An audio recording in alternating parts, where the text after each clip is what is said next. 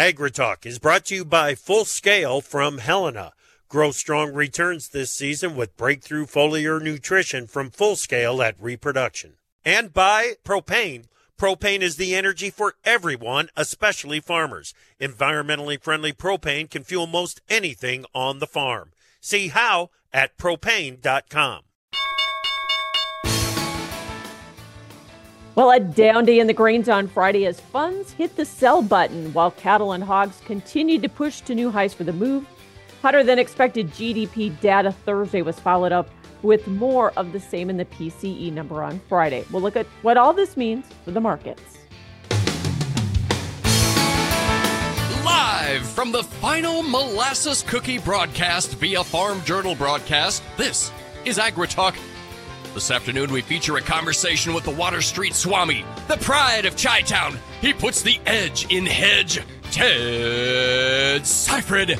I'm handsome newsman Davis Michelson, and now, filling in for Chip, join me in welcoming Michelle Rook. Thanks so much, Davis. What is your favorite cookie, by the way? My favorite cookie, probably shortbread. You talk about cookies a lot. Yeah, no chips in a molasses cookie. Those are pretty good, you know? I'm sorry. I never pegged you for a shortbread kind of guy. I'm a shortbread guy. Well, now, here's the thing. I'm an equal opportunity cookie enthusiast, all right? I mean, even those weird little things, like, what do they call them? Snowballs? The chocolate snowballs that they try to pass off as cookies? With the coconut on top of? Ugh, I hate those. I'll eat those. I'll eat them. You know, you take a dead bird, right? You put a sign on it that says cookie. I'll eat it. Okay. Yeah, now you know. All right. Well, like I said, a lot of cookie references here, but shortbread is kind of boring to me. And so that's not the first thing that would have come to mind as far as your favorite cookie. What? I figured you'd be something much more complex and exciting than that. Like a macaron, maybe, or a snickerdoodle. Maybe a snickerdoodle guy. As I recall, now, see, you go with the standard. Baseball, apple pie, and Chevrolet. You like the chocolate chip cookie, the classic, right? I do, but if you want to know my real weakness, it is sugar cookies with frosting. Don't ask me why, because I love chocolate, but I don't know what it is about that. So wow, I'm with you. All right. We should go get some sugar cookies with frosting on them sometime. That does sound really good. I'm changing my favorite now. That's going to be my favorite. Okay. Yeah. Okay. Hey, I want to say. Okay, go ahead. Well, I just got to say, I'm sorry to interrupt you here, because you're doing such a darn good job for us. Don't jinx me. No. I think you've got this. Everybody, Michelle stepped in here kind of into a circus here. Chip and I have been doing this for like 10 years or something, and Michelle has been good enough to help us out, to send us plenty of her time. Michelle, you have exceeded expectations this week, and I want to say publicly, I really appreciate you being here with us. Thank you. And for picking up some of the slack for us right here on AgriTalk. I hope you've enjoyed yourself. Well, I have. Radio actually is my background, more so than even television. And so I was glad to get back in doing some live radio, and I appreciate you putting up with me. Well, you got a face for TV, though. That's the thing. You can't waste it on radio, Michelle. Come on. All right. Well, thank you for that compliment. I guess I'll take it as that. For sure. All I got some news here if you're interested. Yes, please kick us off. Let's get there. The love end is over. Following a string of gains, corrective selling overtook the wheat market today. Chinese customs authorities have included Argentina in its list of countries eligible to export wheat to China. This according to a statement by the Argentine government earlier today. March SRW futures retreated below short-term and intermediate moving averages. Next support is at 591.25. Market bulls will be looking to 612 in March SRW futures as next resistance. Also, Michelle, as we discussed yesterday, China rumors. March HRW wheat futures 12.25 cents lower, 624.75. March SRW slipped 12 cents to $6.25. March spring wheat closed at 703 1/2, down 5 1/2 cents today. Also, China rumors, Michelle. No, actually, it works the opposite. We didn't get confirmation of the China rumors today, so that's why the market was down. Aha, that makes sense. Well, on the week, it was a little surprising to me. March hard red winter wheat futures on the week up 16.75 cents. March soft red wheat up 7 on the week. So all told, not too bad despite a lower performance to end the week here. Yep, those weekly closes always surprise me. Well, corn futures followed wheat to the downside in today's trade. More ships carrying grain were diverted from the Suez Canal to sail around the Cape of Good Hope this week after attacks on vessels in the Red Sea. According to authorities, 16 vessels were confirmed this week, taking total grain cargoes diverted to some 3.9 million tons. That's up from 3 million tons last week. Brazil's state of Paraná is expected to produce a first corn crop of 2.6 million metric tons, as state agency Deral reduced its estimate to a level 31% lower than last year's harvest. March corn futures fell 5.5 cents to 4.46 1/4. May corn dropped 5.5 to 4.55 3/4. July corn futures closed at 4.63. That's down 5 3/4 today. A couple of things here, Michelle. Those cargoes were at 3.9 million tons this week. That's up from 3 million tons last week. If we keep adding 1 million tons to the number of ships that need to go around the Cape of Good Hope, man, we've got problems. Right, and shipping costs have doubled as a result going through the Red Sea. And also, March corn futures closed at 4.46 1/4. That's right at the 10-day moving average. How we do on Monday is going to be crucial on the week. March corn up 3/4 of 1 cent. At least we're higher. Yeah, soybeans we'll extended losses. Yep, unfavorable Brazilian weather and a sharp drop in soybean meal futures today. Brazil weather will continue to be the wettest in the north for another week, according to World Weather, with local flooding possible. Though no serious crop damage is expected, southern areas of Brazil will tend drier. USDA reported 100,000 metric tons of soy meal sales to unknown destinations during 23-24. March beans are facing support at 12.09 3/4, with additional support lying at $12 at 11.96 1/2. Resistance initially stands at 12.28 1/2. March beans down 13 3/4 cents, 12.09 1/4. May beans 14 cents lower, 12.16 1/4. July closed at 12.24. Down 13.5 cents on the day. Michelle. Down for the week, weren't we? Well, yes, March beans down 4 cents on the week this week. Yep. Okay. Well, March cotton, yeah. What do you think? I mean, we've got unknown destinations showing up here for soy meal sales, and yet soy meal just can't go low enough, fast enough today. I kind of don't get it. It's part of this basis thing in South America or in Brazil that we talked about. We can talk about that with Ted a little later. Yep, Brazilian basis, of course. Well, March cotton was down 139 points today to 84.37 on the week, actually up 51 points on your March cotton. Let's move over to the livestocks. Higher cash cattle trade lit a fire under cattle futures. After initial trade at $1 higher prices on Wednesday, cash cattle traded mostly $2 higher yesterday, Thursday. Today, February live cattle futures next major area of resistance stands at the 100-day moving average. Feb live cattle firmed 72.5 cents to 178.45. April fats up 97.5 cents to 181.67 1/2. March feeders firmed $1.52.5 to close at 239.70 on the week. Look out! February fat cattle up $4.07 and 1/2. March feeders take the trophy, up $7.75. Nice week there for the cattle complex, Michelle. Yep, and above the 50% retracement level we talked about yesterday. So I'm going to dig into that with Ted. Woohoo! Well, and finally here, following strong gains early this week, lean hogs finished the week on an up note. The February contract managed a genuine close above resistance, suggesting more near-term strength ahead. February hogs firmed 62.5 cents to 74.92 1/2. April hogs added 70 cents, 83.25. Michelle Rook. All right, we're going to see if livestock can continue these gains that we saw on a hot week this week. Grains lower, will that trend continue? And what about China and some of this inflation data we got out this week? Ted Seifert, the Ted Spread, joining us up next on AgriTalk.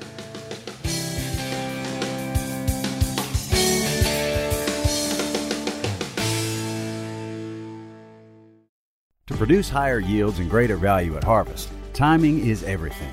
Full Scale from Helena helps soybeans reach their full potential with breakthrough foliar nutrition and reproduction. Full Scale delivers beneficial plant extracts and micronutrients with the added efficiency of ENC formulation technology. It gives your soybeans every opportunity to grow strong returns this season. Contact your local ag retailer or Helena representative to learn more about Full Scale. Always read and follow label instructions and check registration status before use.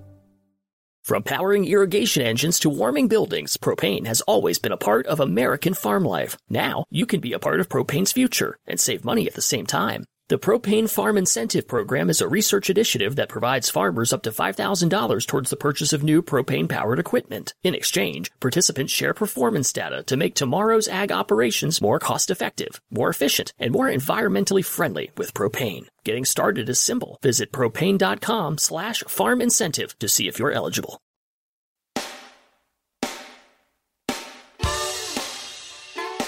Join us in Orlando at the 2024 NCBA Cattle Convention. Don't miss U.S. Farm Report host Tyne Morgan's live taping with industry experts February 1st at noon. Be part of the live audience at the Chuckwagon Cafe #1. Michelle, I got to jump in here. Michelle Rook, hosting AgriTalk today. Thanks for tuning in, everyone. I promise I'm going to sink into the shadows here just as soon as I fix a mistake I made. I omitted the weekly close on the weekly change on the February hog contract. Would you care to guess, Michelle? We're going to be up. Yeah, up. Do I hear Ted in the background there? Ted Seifert? Yeah, buddy. Okay, do you want to guess how did the February hog contract do on the week? I'm talking Friday close to today's close. Go. Up or low? Whoa, definitely higher. Definitely higher? I mean, okay. Oh yeah. So I'm going to say $4. Almost 500 points. Okay, I'm going to say 5. So Michelle's at $4. Ted's at $500. It's a wide spread there. Michelle, you're way closer. Points. You're taking the prize. $4, 17 1/2 higher on the February lean hog contract today. That's a heck of a move on the week. And I'm going to let you guys go ahead and converse. AgriTalk. I cheated. I had them in front of me, so. Yeah. That's not cheating. It's resourcefulness, Michelle. That's what it is. Big difference. Well, yeah, you're right. It's not cheating. I look at these every week because I'm always surprised at the weekly closes because how you trade during the week sometimes can feel so different than how we close at the end of the week. Don't you think, Ted? Yeah, absolutely agree. I think that a lot of people would be surprised what happened with corn and soybeans for this week. But yeah, weekly closes, that means a lot. It really does. Especially, when you talk about trends, right? And so, if you have an overall downtrend, it's always means something when you have a weekly close higher, right? Especially by a significant amount, because that makes you really wonder, okay, how's next week going to be? Was that just a bounce off the low, or is this a bit of a change in trend or the start of a bigger correction? And these were questions that I think we were asking ourselves a little bit more towards the middle of the week than they were at the end of the week. But yes, I do think the weekly charts and weekly closes mean a lot. Yeah. And I thought we were going to pull off maybe higher weekly closes in all the grains this week because soybeans really started the week well, but we ended up with some losses for the week. Now, I want to start off. Oh, if you're just tuning in, I didn't even introduce you. Ted Seifert from Zaner Ag Hedge out of Chicago, the Ted spread, if you're looking at his X handle. And Ted, always fun to have you along. I wanted to start off with just a question about the fact that we got out GDP information out yesterday from the fourth quarter, a little hotter than expected. PCE came in this morning, maybe a little hotter than expected. At the same time, we have the stock market, S&P, making new highs this week. And the reason I ask about this is, what does all this mean for money flow, especially when you talk about the commodity sector?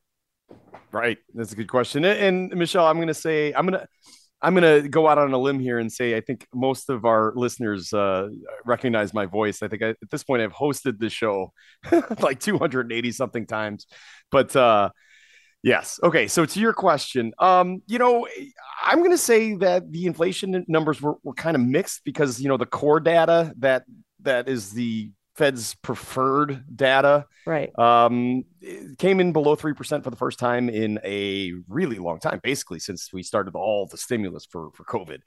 I think because of that, you had sort of mixed and muted reactions happening across the board, from the indices to the US dollar index to commodities themselves.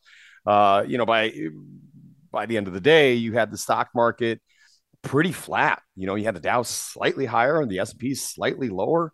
The dollar index didn't have a profound move today. It was down 155. But overall, I mean, this entire week we treaded water sideways in the U.S. dollar index. So nothing big there. Crude wasn't up sharply or anything. It was higher, but then again, it was down sharply yesterday. So again, not much of a reaction from the inflationary data. Well, I'll say this though, and I think this is what you're getting at, Michelle.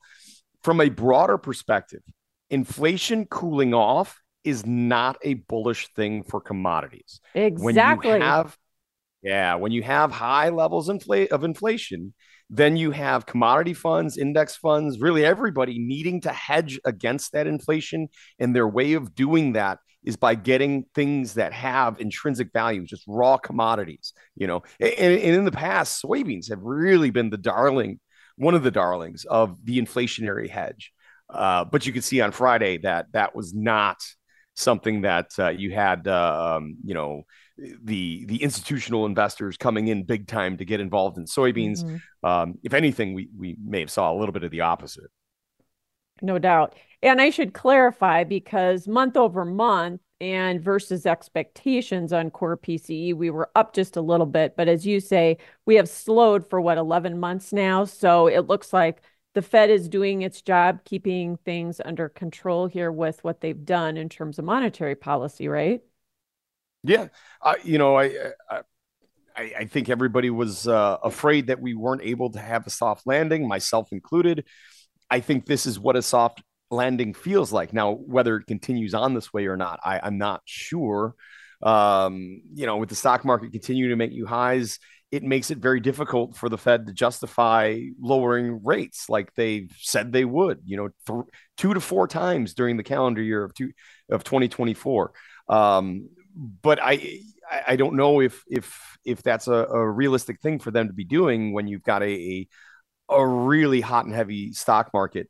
The good news for them is that, yes, we're not seeing, inflation is coming down, right? Right. Now they're going to have to watch that number closely, because if it gets too low, that means that, the opposite of stimulating the economy is happening, and that they do have to lower rates. But again, I think that stock market really precludes them from doing it. And overall, broader picture, like we just mentioned, this is not a bullish thing for commodities. This is a much different climate that we're trading in today than it was a year ago, or especially 2 years ago, or even 3 years ago, when we were just getting stimulus package after stimulus package. This is not that same situation. We're not printing money. We're not seeing rampant inflation. We don't have to see commodity prices go higher just because the dollar is worth less, with all the dollar supply that we're dumping into the market. Right. Again, this is a different climate, Michelle, and I think people have to realize that. Yeah. And again, when you look at the fund short position in the grains, when you add up everything, corn, soybeans, products, and the 3 wheat exchanges, it's very short. How does it compare historically? Yeah, no, it's really short. And it's very short. I don't like talking about, well, I mean, it's always interesting when something sets a record, something to talk about. But, I don't really like comparing years, fund short positions from one year to the next, because, there is inflation. There is different amounts of money that these are. The environment's different. Every time it's different, right? And when you have a situation like this, there's a lot more fund powder, meaning they've got a lot more money to work with than the last time that they had a record short position, right? Sure.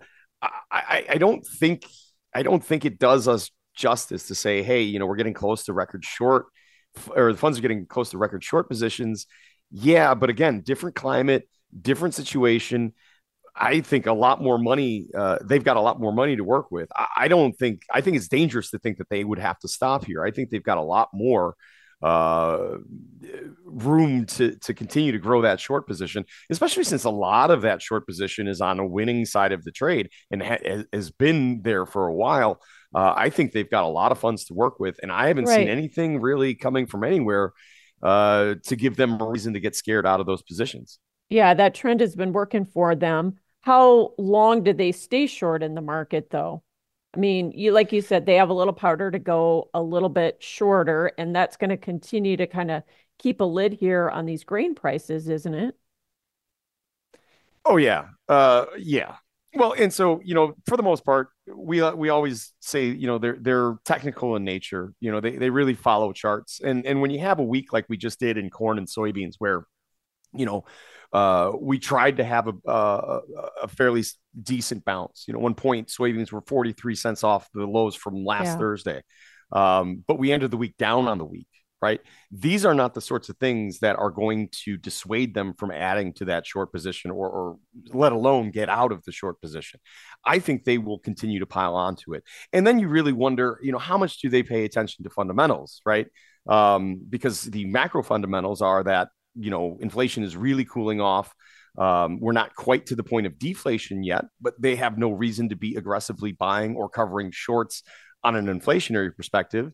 And then for individual market fundamentals, I think you can. Let's talk more about soybeans here, I guess, after the break, because I have a theory on what's going on there with the soybean market. I was going to ask you about that. We will talk about it when we come back. Ted Seifert, the TED Spread, joining us here on AgriTalk. We'll be back after the break.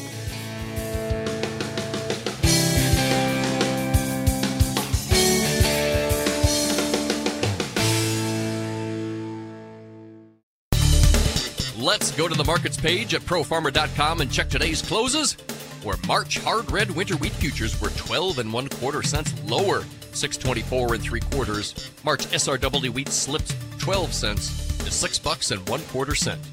March corn futures fell 5 1/2 to 4.46 1/4. May corn down 5 1/2, 4.55 3/4. March soybean futures softened 13 3/4 cents to 12.09 1/4. May beans 14 cents lower, 12.16 1/4. March cotton down 139 points, 84.37. On your livestock, February fat cattle up 72 1/2, 178.45. March feeders up $1.52 1/2 to close at 239.70. February lean hogs up 62 1/2 cents, 74.92 1/2. Get more market news every market day. Try profarmer.com. To produce higher yields and greater value at harvest, timing is everything. Full Scale from Helena helps soybeans reach their full potential with breakthrough foliar nutrition at reproduction. Full Scale delivers beneficial plant extracts and micronutrients with the added efficiency of ENC formulation technology. It gives your soybeans every opportunity to grow strong returns this season. Contact your local ag retailer or Helena representative to learn more about Full Scale. Always read and follow label instructions and check registration status before use. From powering irrigation engines to warming buildings, propane has always been a part of American farm life. Now, you can be a part of propane's future and save money at the same time. The Propane Farm Incentive Program is a research initiative that provides farmers up to $5,000 towards the purchase of new propane-powered equipment. In exchange, participants share performance data to make tomorrow's ag operations more cost-effective, more efficient, and more environmentally friendly with propane. Getting started is simple. Visit propane.com/farm incentive to see if you're eligible. Opinions expressed on AgriTalk do not necessarily reflect the views of Farm Journal Broadcasting, affiliate stations, or sponsors. If the world is your oyster, we've got pearls of wisdom on AgriTalk. And welcome back to AgriTalk. I'm Michelle Rook, and for the last day here for Chip Flory, Ted Seifert, Zaner Ag Hedge, is joining us here this afternoon. Ted, before the break, we were kind of getting on the verge of kind of talking or breaking down this week's grain trade and soybeans. We started off the week pretty good, but the last 2 days we've been seeing some pretty good selling pressure. So is some of that tied to what's going on in Brazil right now with basis levels and whatnot?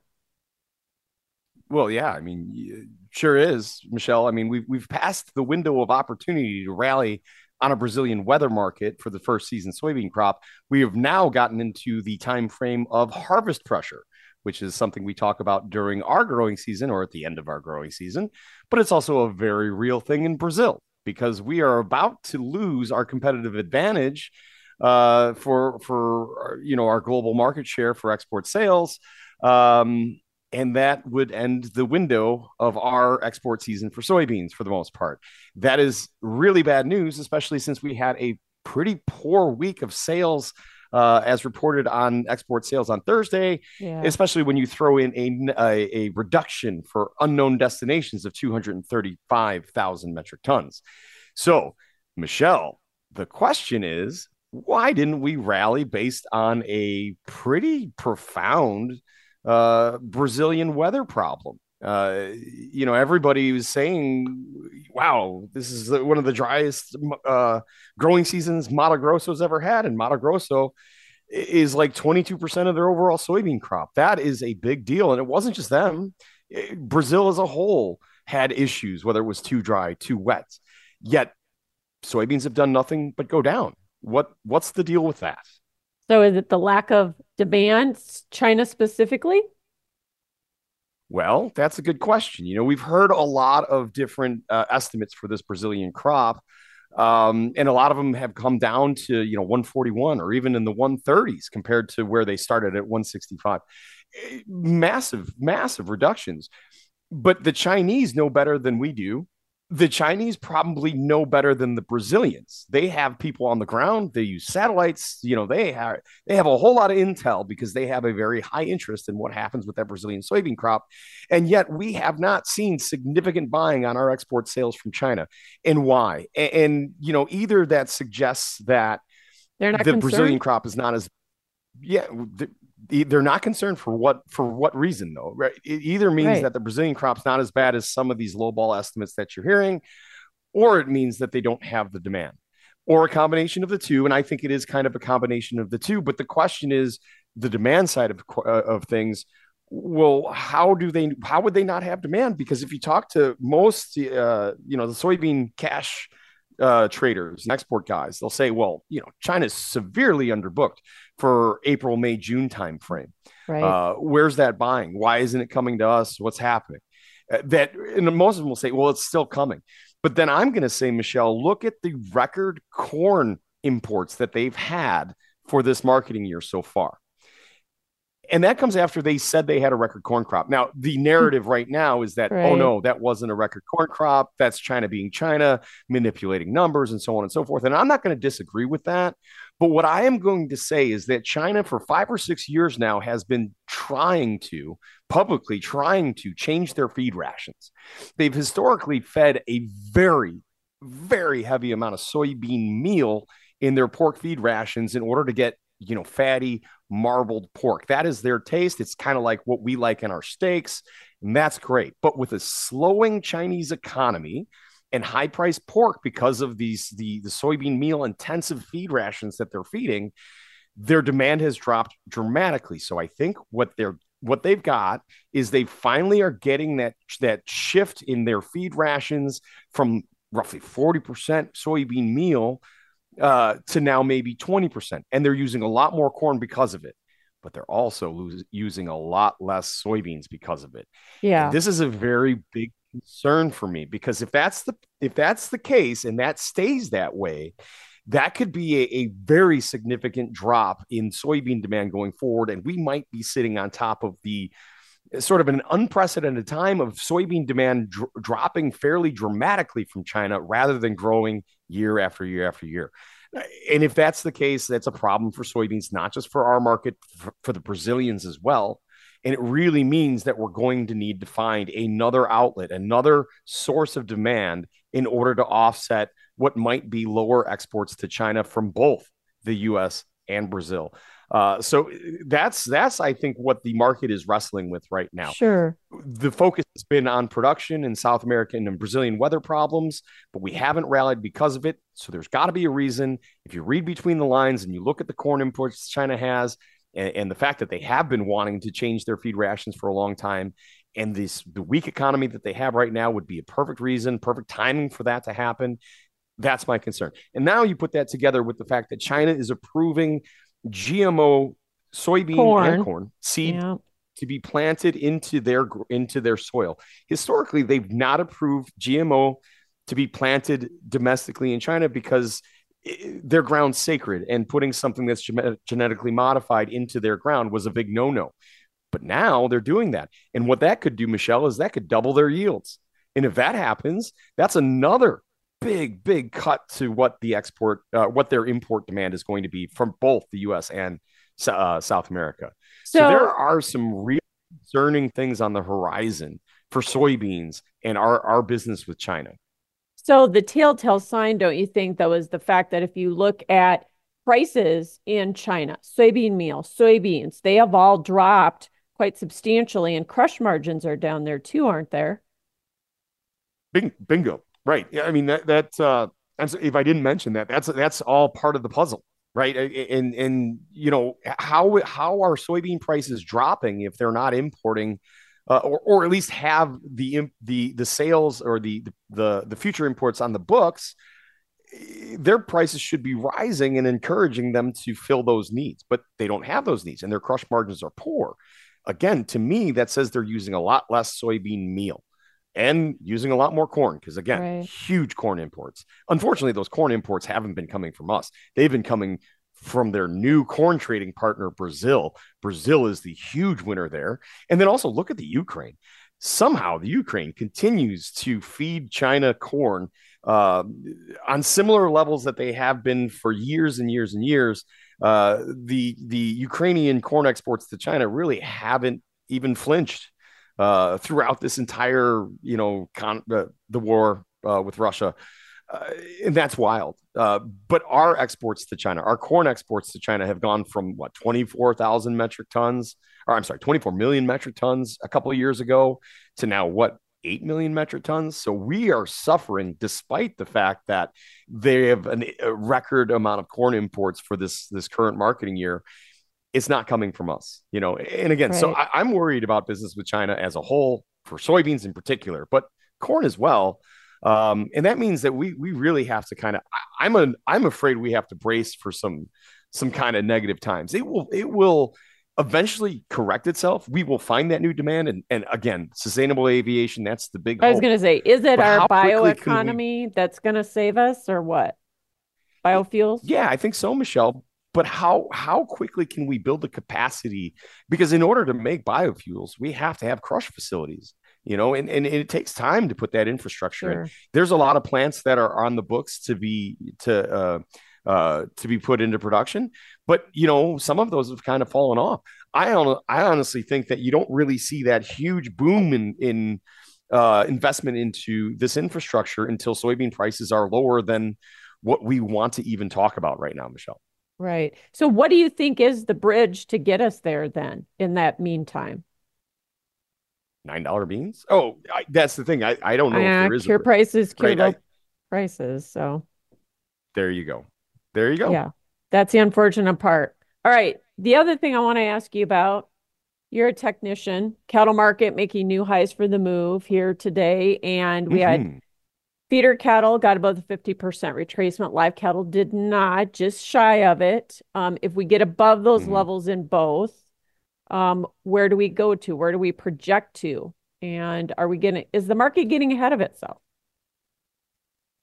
Well, Michelle, as a technician, I don't like V bottoms, but I will say and have said many times that the one sector of markets that I'm okay with it is the livestock sector. We do occasionally put in just these V bottoms in livestock. And that's what we have. Beginning of December, when we put our lows in both feeder cattle and live cattle, we are well off those now. We didn't test those. We never went back and tested those lows. We were down there for 3 days, and then we've been higher ever since. True. So I don't know. What I will say is that we had the big reversal higher day yesterday. It was a very strong day. It was really good that on Friday today, we not only held those gains, but we extended them, albeit modestly, but we did extend those gains on Friday. That's fantastic. The problem that I have is that, fat cattle are running right into the 100-day moving average, right at 180. So we could see a little bit of a pullback back towards the lower end of this trending channel. But I still think there's more upside potential. You saw cash trade higher this week on some higher volume, the highest volume that we've seen since the beginning of the calendar year. 175s, 176s trading all over. I think there's room for that to go higher. I think domestic demand stays really strong. So I'm optimistic. I think pull back first, but then eventually I think we get up and over that 180 mark for the fat cattle. And then feeders, look really good. They have closed over the 100-day moving average and just shy of the 200. So I think there's more upside potential there, albeit we could see it pull back before that happens. Funds are back in there buying, though, it looks like, huh? And their powder's kind of dry. Look like it. Sure is. All right. Well, we'll see if we can get some additional buying, especially as we go into that cattle inventory report next week. I think there's some bullish expectations there. All right. We're going to be back with Ted Seifert, Zaner Ag Hedge. We'll talk about lots of stuff, including some marketing tips coming up on AgriTalk. To produce higher yields and greater value at harvest, timing is everything. Full Scale from Helena helps soybeans reach their full potential with breakthrough foliar nutrition at reproduction. Full Scale delivers beneficial plant extracts and micronutrients with the added efficiency of ENC formulation technology. It gives your soybeans every opportunity to grow strong returns this season. Contact your local ag retailer or Helena representative to learn more about Full Scale. Always read and follow label instructions and check registration status before use. From powering irrigation engines to warming buildings, propane has always been a part of American farm life. Now, you can be a part of propane's future and save money at the same time. The Propane Farm Incentive Program is a research initiative that provides farmers up to $5,000 towards the purchase of new propane-powered equipment. In exchange, participants share performance data to make tomorrow's ag operations more cost-effective, more efficient, and more environmentally friendly with propane. Getting started is simple. Visit propane.com/farm incentive to see if you're eligible.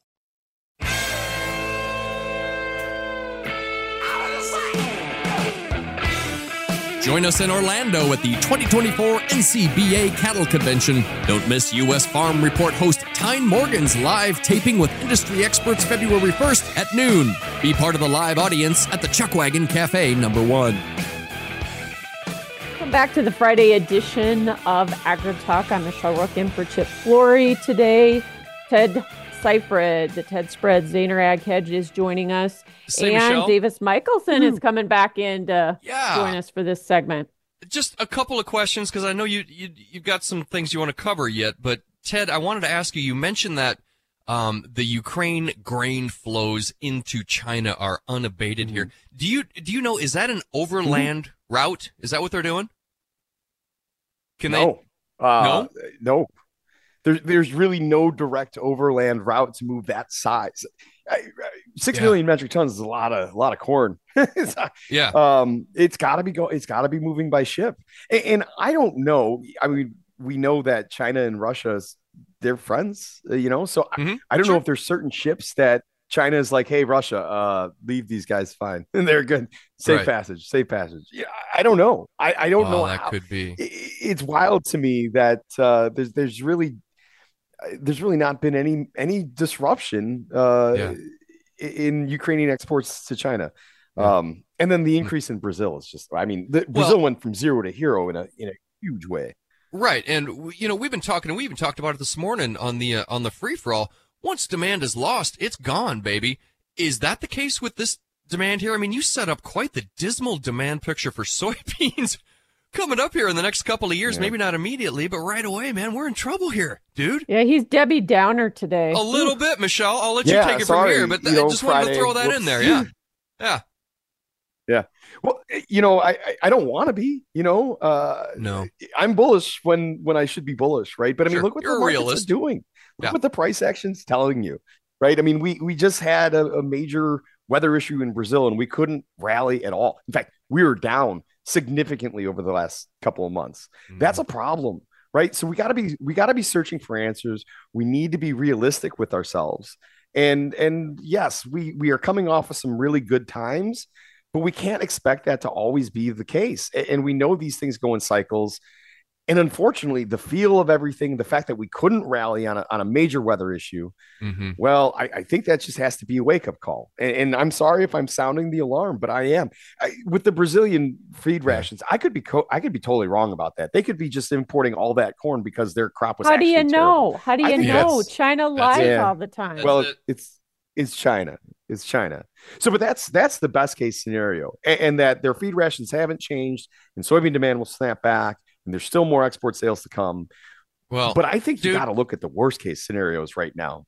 And I was more pessimistic than you in that moment when Michelle asked you, well, what does that look like? And you said $9 beans. I was thinking 8-handle beans. So who's the perma bear here? So $12 beans at this point still look pretty darn good then. Agreed. To you. Yeah, absolutely. $12 beans look pretty darn good. I mean, historically, go back to 2018 when people were begging for, $4.55 corn and $12 beans. Well, okay, I get it. We've had to endure some higher input costs, and if you haven't been aggressive selling when prices were a lot better, and I'm specifically talking old crop corn right now. Yeah, this is a fairly painful experience, but take your eyes and go look at new crop. And yeah, I mean, it's not the prices that we've been enjoying, but historic, there's not a 3 in front of corn right now. I mean, we're just shy of $4.80 December corn. That's not a terrible price. And we're just shy of $12 November beans. So I think you gotta be vigilant. I don't think this is a time to stick your head in the sand and just say, I've been complacent. I didn't get aggressive in marketing the last couple of years, and it all worked out for me because prices ended up being better. And I don't think this is the climate for that. We started off with inflation. There's a completely different macroeconomic climate. I think you need to realize that. There's a completely different macroeconomic climate in China. That is a big problem for us and for exports. You have to realize that. Production has really come on. We just had a 177 national average corn yield, believe it or not, in one of the most difficult growing seasons that we've had since 2012, or the most difficult growing season that we've had since 2012. So, wow. I mean, you put all those things together and it's we get a good season and look what kind of production we're going to have. Right. Yeah. I mean, well, let's say a normal season is at a 181 next year. I don't know. What's a good season? What did USDA use? U of I. Yeah, just flat what will USDA use at the Outlook Forum in February, Ted? I'm pretty sure it's a 181.5. Okay. But I mean, 10 bushel an acre on good weather. Could we scratch the 190s? Wow, I don't know. So there's an argument that's been going on for years, for the last few years of, hey, is this trend line flattening out because our seed technology is flattening out, right? We're not making the huge leaps and bounds that we were in the 2008 to 2014, 15 timeframe. And I think that's a very legitimate argument, but a big problem for that argument was this past year where we ended up with a 177 in a very difficult growing season. So now you have to wonder again, you have to think, okay, maybe that flatlining of trendline yield isn't the case. And if we have a good year, could we be mid to upper 180s? And I don't even want to say 190, but I can't say that's out of the realm of possibilities. That's scary. If that happens, we could easily be pushing up to a 3 billion bushel ending stocks figure, and these prices that we have would look very good. So again, your last advice to folks marketing-wise is just do something right now, right? Yeah. Don't be complacent. Also, don't shoot Ted for being the bearer of bad news. I hope I'm wrong about everything, folks. I really, really do. I just think we need to be thinking about these things right now, and so I'm the one to make you do it, I guess. But yeah, you're not wrong. Yes, don't be complacent. You can always use reownership strategies to the upside, but I don't know what sort of weather issue we'd have to get a big rally. I think the market's going to be jaded and very reluctant to rally on weather during our growing season because of what happened last year. So I would feel fairly comfortable making sales at this point. That may be the other reason why we couldn't get much of a rally out of beans on the South American weather too. But all right, Ted, thanks for joining us. Ted Seifert, Zaner Ag Hedge. That wraps it up for me here for the week. I'm Michelle Rook. Thanks to Davis Michelson and to our producer, Joe Stackler. Chip will be back next week. Thanks for joining us for AgriTalk.